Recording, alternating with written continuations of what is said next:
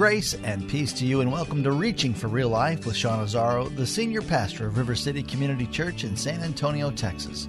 A church that exists to help people like you find the real life you were created for and find it to the full. And that's what Jesus promised in John 10:10. And today we continue in a timely series called Peace in an Anxious World. This might be a message you think was just for you. Well, Pastor Sean is going to share some ideas on developing new habits centered around finding peace instead of those leading to more anxiety. A simple life adjustment could improve your heart, mind, and soul. RealLife.org has this full message, sermon notes, and series available for free. But if you feel led to bless this listener-supported radio ministry, then please do. There's a place to give at RealLife.org. Today it's part 2 of the message called The Power of Habits. Pastor Sean is teaching from Mark chapter 6, plus some wisdom from Proverbs. It's time for Reaching for Real Life.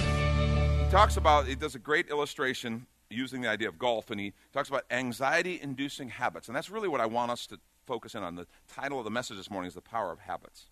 And anxiety-inducing habits, it's like bad golf habits. And he says if you have bad golf habits, anybody here have bad golf habits? I proudly raise my hand.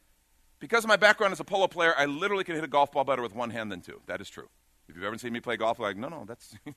But bad golf habits, if you have bad golf habits, you know that you can't just go read golf books.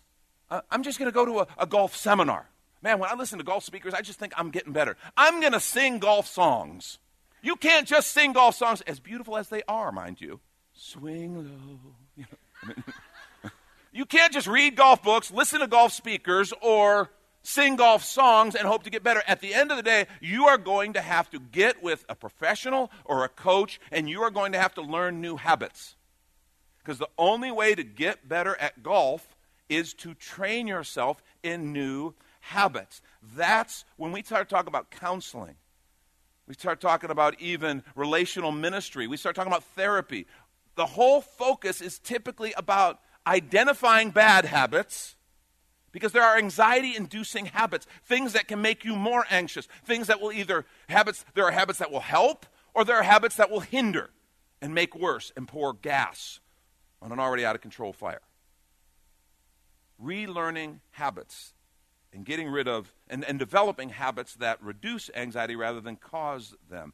Think about some habits. Like if you're constantly prone to negative self-talk, anytime something goes wrong, you start talking about it and focusing on it and it's going to be this, it's going to be this, it's going to be this. That is an anxiety-inducing habit. The constant what ifs, well, what if this, what if this? That is an anxiety-inducing habit. Overfilling your schedule, that's an anxiety-inducing habit. And see, folks, habits are powerful. He gives a great definition of a habit. The book says, a habit is an ingrained tendency to act, think, or feel a certain way without needing to choose to do so. Did you hear that? Without needing to choose to do so. Habits are those things that once we develop them, we don't have to sit and think about it to do them. That we just do it because, it's a habit. That's what we do. I've gotten into a habit and I just do it.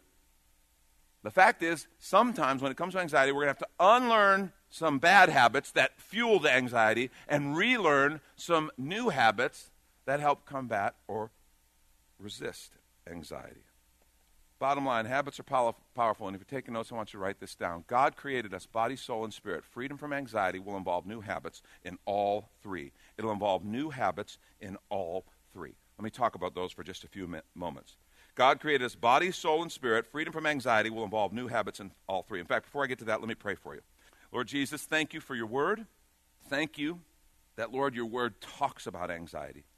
And we know it is not your desire for us to be overcome and overwhelmed by anxiety. I pray for anyone here who struggles. Lord, I think we all probably struggle to some degree. But I pray for those who know they have a struggle and an issue, and I just pray that in these few points and in the scriptures that we read and the ideas that we share, they'll find hope, they'll hear your voice, and maybe get the courage to talk to somebody else, bring someone else into this struggle, and to pursue the path of freedom by following you. That's our prayer we ask in Jesus' name. Amen. So, God created us body, soul, and spirit. Freedom from anxiety will involve new habits in all three. First, many of us need to train our body in new habits. Many of us need to train our bodies in new habits. I want to suggest our physiology, how we take care of ourselves, how our bodies operate, can either help and help us deal with stress and anxiety, or it can hinder. 1 Corinthians 6:19 and 20 says this, "Or do you not know that your body is a temple of the Holy Spirit within you, whom you have from God? You are not your own, for you were bought with a price, so glorify God in your body." I think sometimes we think, well, what we do physically, that doesn't matter. It's all about spirit. That's some sort of New Age Gnosticism. No, the fact is, our bodies are the temple of the Holy Spirit. God's Spirit dwells in us. It is how he carries out his intention, his plan, his will for us as we live each day in this body. That's why the scripture says, glorify God in your body. Mark 6:31 says, "And he said to them," this is Jesus talking to his disciples, it was a really busy time, "Come away by yourselves to a desolate place and rest a while. For many were coming and going, and they had no leisure even to eat." So he's encouraging them. He's saying, rest and eat. It reminds me of Psalm 23. You know what Psalm 23 says? It says, "He makes me lie down in green pastures. Leads me beside still waters. He restores my soul." That phrase, "makes me lie down," I think the idea is he invites me to lay down. I'm not so sure, because sometimes it feels like he has to make me lie down. You know, I had a friend who was a president of a college, and he had a pretty severe heart attack because he was just going pretty hard. And he said he felt like God made him lie down because the heart attack was just a symptom. And this is a great guy, godly guy, but we can get so busy even doing good things for the Lord. We can start thinking it's all about what I do, and if I don't do it, the whole world's going to hell, and it's all about me. And we can start thinking we're God and start pushing. And he says he felt like God made him lie down in green pastures and rest, and it changed his life in a good way. Thankfully, he survived, so he had that opportunity to rethink and relearn some things. But one of the things he had to do was understand the habits of his body. Proverbs 3:24, "If you lie down, you'll not be afraid. When you lie down, your sleep will be sweet." It's a very powerful and simple passage just describing the gift of a good night's sleep. I want to suggest rest is one of those body habits that we need to get into because we burn the candle on both ends. You know, we work all day. We then do activities with the kids in the afternoon, evening, when we get home.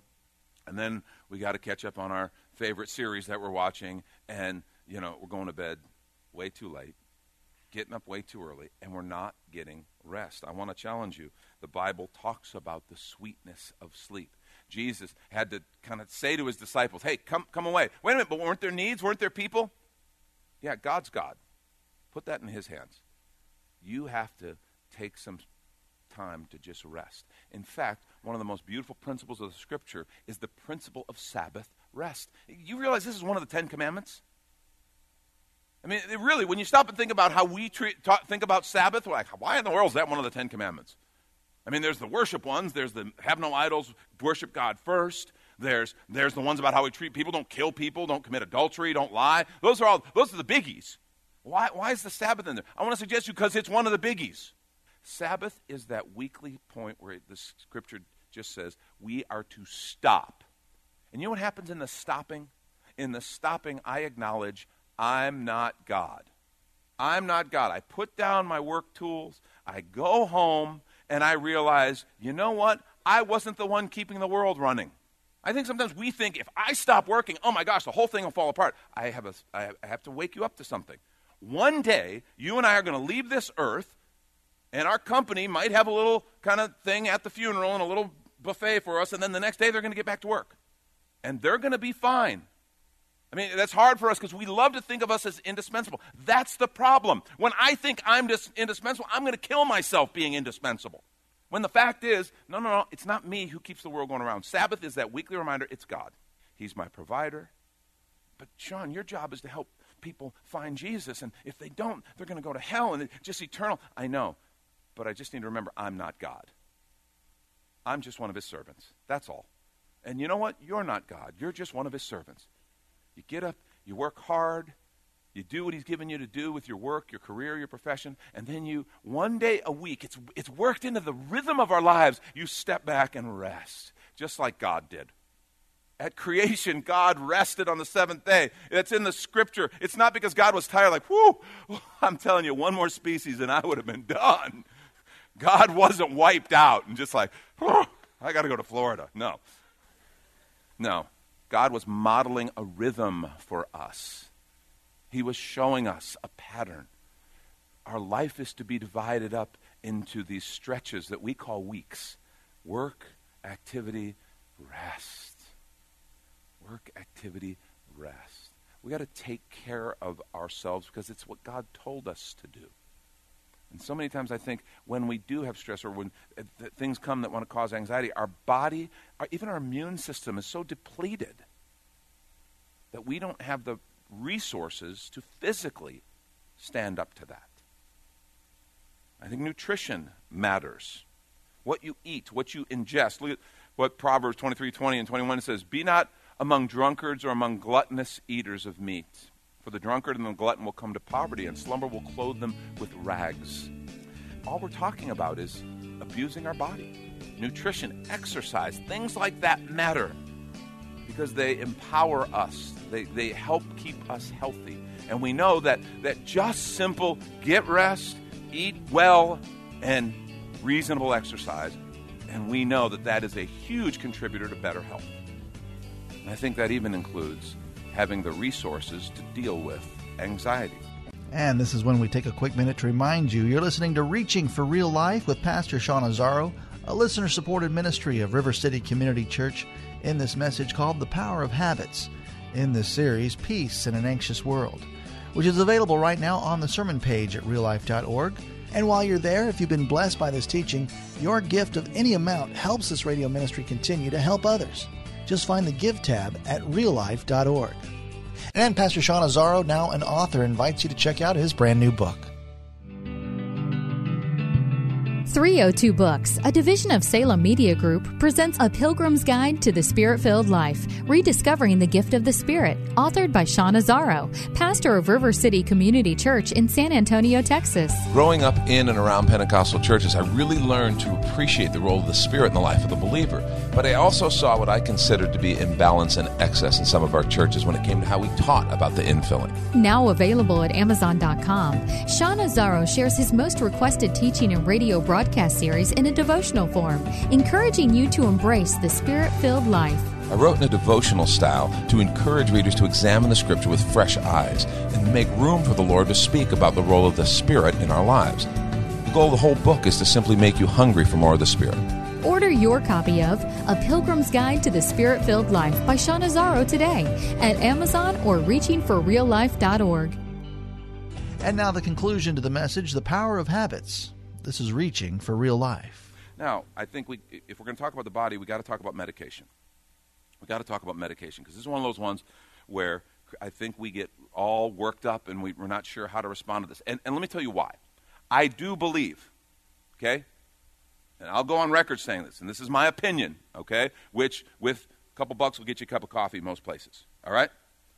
My opinion is we way over-medicate, okay, because here's why. Change is hard. Behavioral change, learning new habits, things like that, that's hard. Sometimes medicating and just kind of dulling the symptoms is easier. Okay, but with that caveat, that thing being said, I want to suggest that there are just times and there are things in our chemistry and our body that can make anxiety far more damaging, or that can cause our response to anxiety to be far more over the top. And I do think there's a time when, under the care of the right kind of physician, right kind of psychiatrist, where medication can be helpful. I think for some, that will be a temporary thing as habits and as things are changed. For some, that may be something that just is it's the way your life works, because that's what your body needs, because you have a physiological thing that needs to be balanced or addressed. I mean, we don't have any problem with the person who has high blood pressure taking medication. If you had faith, man, you wouldn't even worry about that blood pressure. No, we go, no. We God gave us doctors. He gave us a mind, and it's okay to take blood pressure medicine. You know, it's a person who needs cholesterol meds. Man, if you just had faith. No, we would say no, it's okay.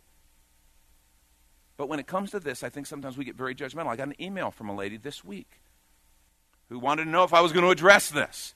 because she's had some significant battles in her life and her family that have really created a struggle with anxiety, and she's been prescribed some meds. This is what I thought about it. I said, I don't know enough detail really to give some sort of firm opinion. I need to talk to some experts about your case, which I don't intend to do, right? I said, but I think across the board, if somebody's judged you, and that's what it was. Some believers said, well, if you had faith, you wouldn't need that. If you had faith, God, you'd just talk to God and he would deliver you from that. And I just want to say, if you're going to say that at least, then I better never catch you at a doctor's office. Because I just think that kind of judgment has hurt people. And what it does is it causes shame and causes us to go into isolation, which only makes the problem worse. And I just think, I don't see anything in Scripture that supports that idea, that all medicine is wrong. Paul told Timothy, who's having stomach issues, he said, take some wine for your stomach. Literally, you've probably got a stomach bug. Take some wine to kill the bug. And so I want to challenge us on that kind of judgment, because it's actually far more common than you might think.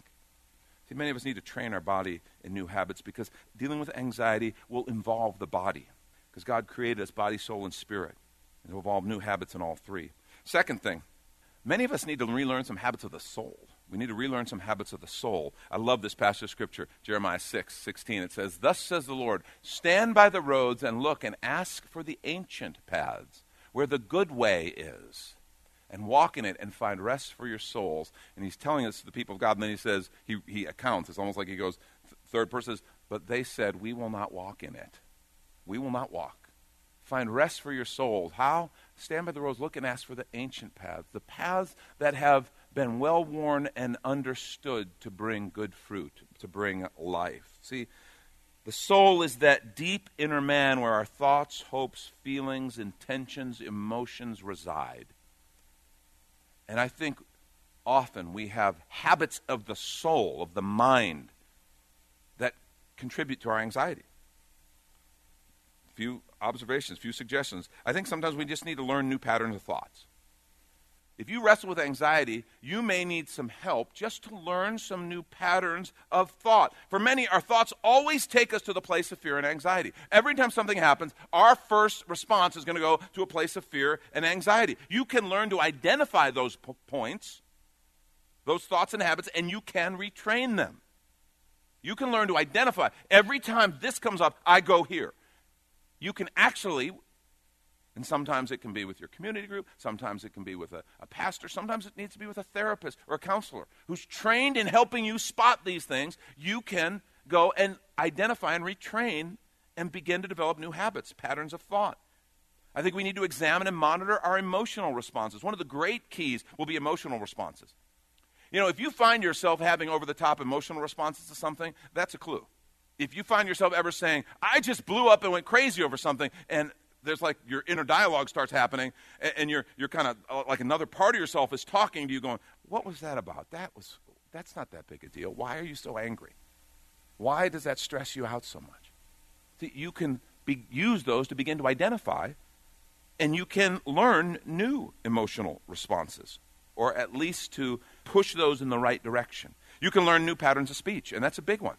How we speak about things. You can learn new patterns of speech.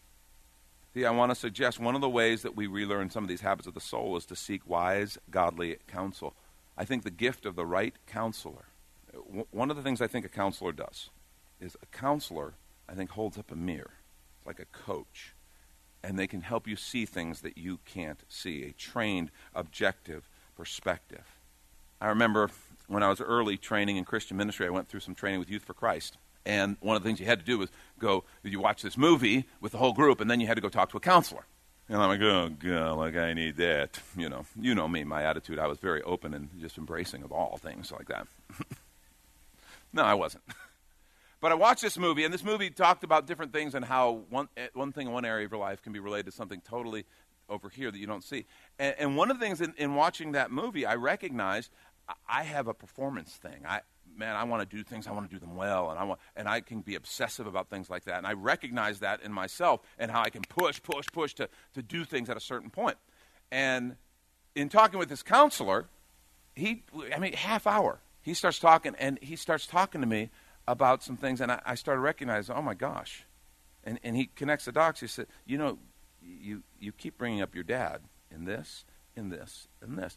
And I realized my dad wasn't even a believer, wasn't interested in my ministry or anything like that, but I'm doing things over here in my church life, in my ministry, to please a dad who wasn't even involved in that. I'm still internal. And it's like, you'd be like, well, gosh, Sean, that's kind of easy. Well, let me tell you something. It sometimes is easy to see it in someone else. That's what objectivity will do for you. I could not be objective. In fact, by definition, I was subjective because I was the subject. Sometimes just having someone else hold up a mirror, and I mean, that was a huge thing for me. It allowed me to process that well between me and the Lord. It allowed me to understand that and quit kind of holding my dad hostage on some things that I wasn't knowingly doing but were probably there. It really allowed me to have some freedom. And so I want to suggest that's the gift of a counselor. I strongly encourage a Christian counselor. And here's why. And I think secular counselors, there can be some great information, great knowledge, great education, and they can be very helpful. The problem is I believe all truth is God's truth. I believe there is so much to the Word of God. There is so much to the Spirit of God that can bring so much life and health that for someone who doesn't believe in God, it's almost like they're trying to fight a fight with one hand tied behind their back. If they're a counselor, I feel like there's just, for me, I would want someone who I know understands the faith and can support and encourage me in the faith aspect of this. But I want to say, if you're wrestling with this alone, don't do it alone. I think there's all kinds of ways that God made for us to get help. He created us body, soul, and spirit. Freedom from anxiety will involve new habits in all three. So, of course, last thing, many of us need to develop some habits of the Spirit. Isaiah 26:3, I love this verse. Look what it says. You keep him in perfect peace, whose mind is stayed on you, because he trusts in you. There's this thing of keeping our mind on Christ. Hebrews 5:14, look at how it describes this person. But solid food is for the mature. How do we describe the mature? For those who have their powers of discernment trained by constant practice to distinguish good from evil. There's this idea of training and practicing habits that lead to maturity. Romans 12:2. Do not be conformed to this world, but be transformed by the renewal of your mind. Note that phrase, the renewal of your mind, that by testing you may discern what the will of God is, what is good and acceptable and perfect. See, habits of the Spirit, we talk about the disciplines. We talk about spiritual disciplines. And, people get weird on disciplines. Oh, God, here Sean's going to go old school again, Can't I just have a little devotion box, read a scripture a day and be fine? Yeah, if you want to be shallow and not have any depth of understanding, and if you want to be defenseless when it comes to spiritual struggles that we will inevitably have. See, I think the disciplines, understand, I shared you this when we talked about the Spirit-filled life. The Spirit of God is the ultimate counselor in our lives, isn't he? He is the counselor. And Jesus talks about the Spirit's like the wind, the pneuma, the breath, the wind of God. In John chapter 3, he has that conversation. You see the wind, that's what the Spirit is like. I talked about the old Viking ships, the longboats that had you see the ships with the holes on the side, and they had these oars, but yet they had sails. It's like, why take it, pick one, oars or sails, which one are you going with? The fact is, the sails is what they wanted to use. That's where the speed, that's what allowed them to move the way they did. But the oars were designed to get you to the wind. The oars were designed for them to be able to get to the place where they could get to the place where the wind could take them now, and they could really sail. That's a lot like the spiritual disciplines. The point is not the disciplines. The point is connecting us to the Spirit of God. And I want to just say, as far as disciplines, the discipline of prayer. And by that, I mean a quiet time of communion with the Lord every day. If you struggle with anxiety, that quiet time of communion, where all of a sudden you just force yourself to shut off the what-ifs, the fear questions. Maybe you just dump them in the Lord's lap. Lord, you know what I'm wrestling with. What do you think? And you let him speak. Quiet. You share your heart, but you rest and you listen and you breathe. And let your spirit rest with him. The Word of God. What the Word of God is, it trains your mind to think in alignment with the reality of God's creation. You know how many of us struggle with anxiety because of false beliefs? We believe things, and we're afraid of things, and worried about things that are never going to happen and that aren't true at all. Fear in the Scripture is truth. One of the great anxieties for fear is to have it brought before the truth in God's presence and by His Spirit. That's Pastor Sean Azzaro. You've been listening to Reaching for Real Life Radio. And if you'd like to hear this full message in the series, Peace in an Anxious World, it's available right now on demand at reallife.org. And while you're there, we'd appreciate your feedback. You can leave us a note on our Contact Us page. Or even better, your financial gift helps this radio ministry continue. Find that Give tab at reallife.org. But of course, you're invited to visit and join us at River City Community Church, located on Lookout Road right behind Retama Park, next to the Real Life Amphitheater. If you'd like to call the church, the number is 210-490-5262. As Reaching for Real Life Radio is a service of River City Community Church. We hope you join us again next time as you travel the road to real life.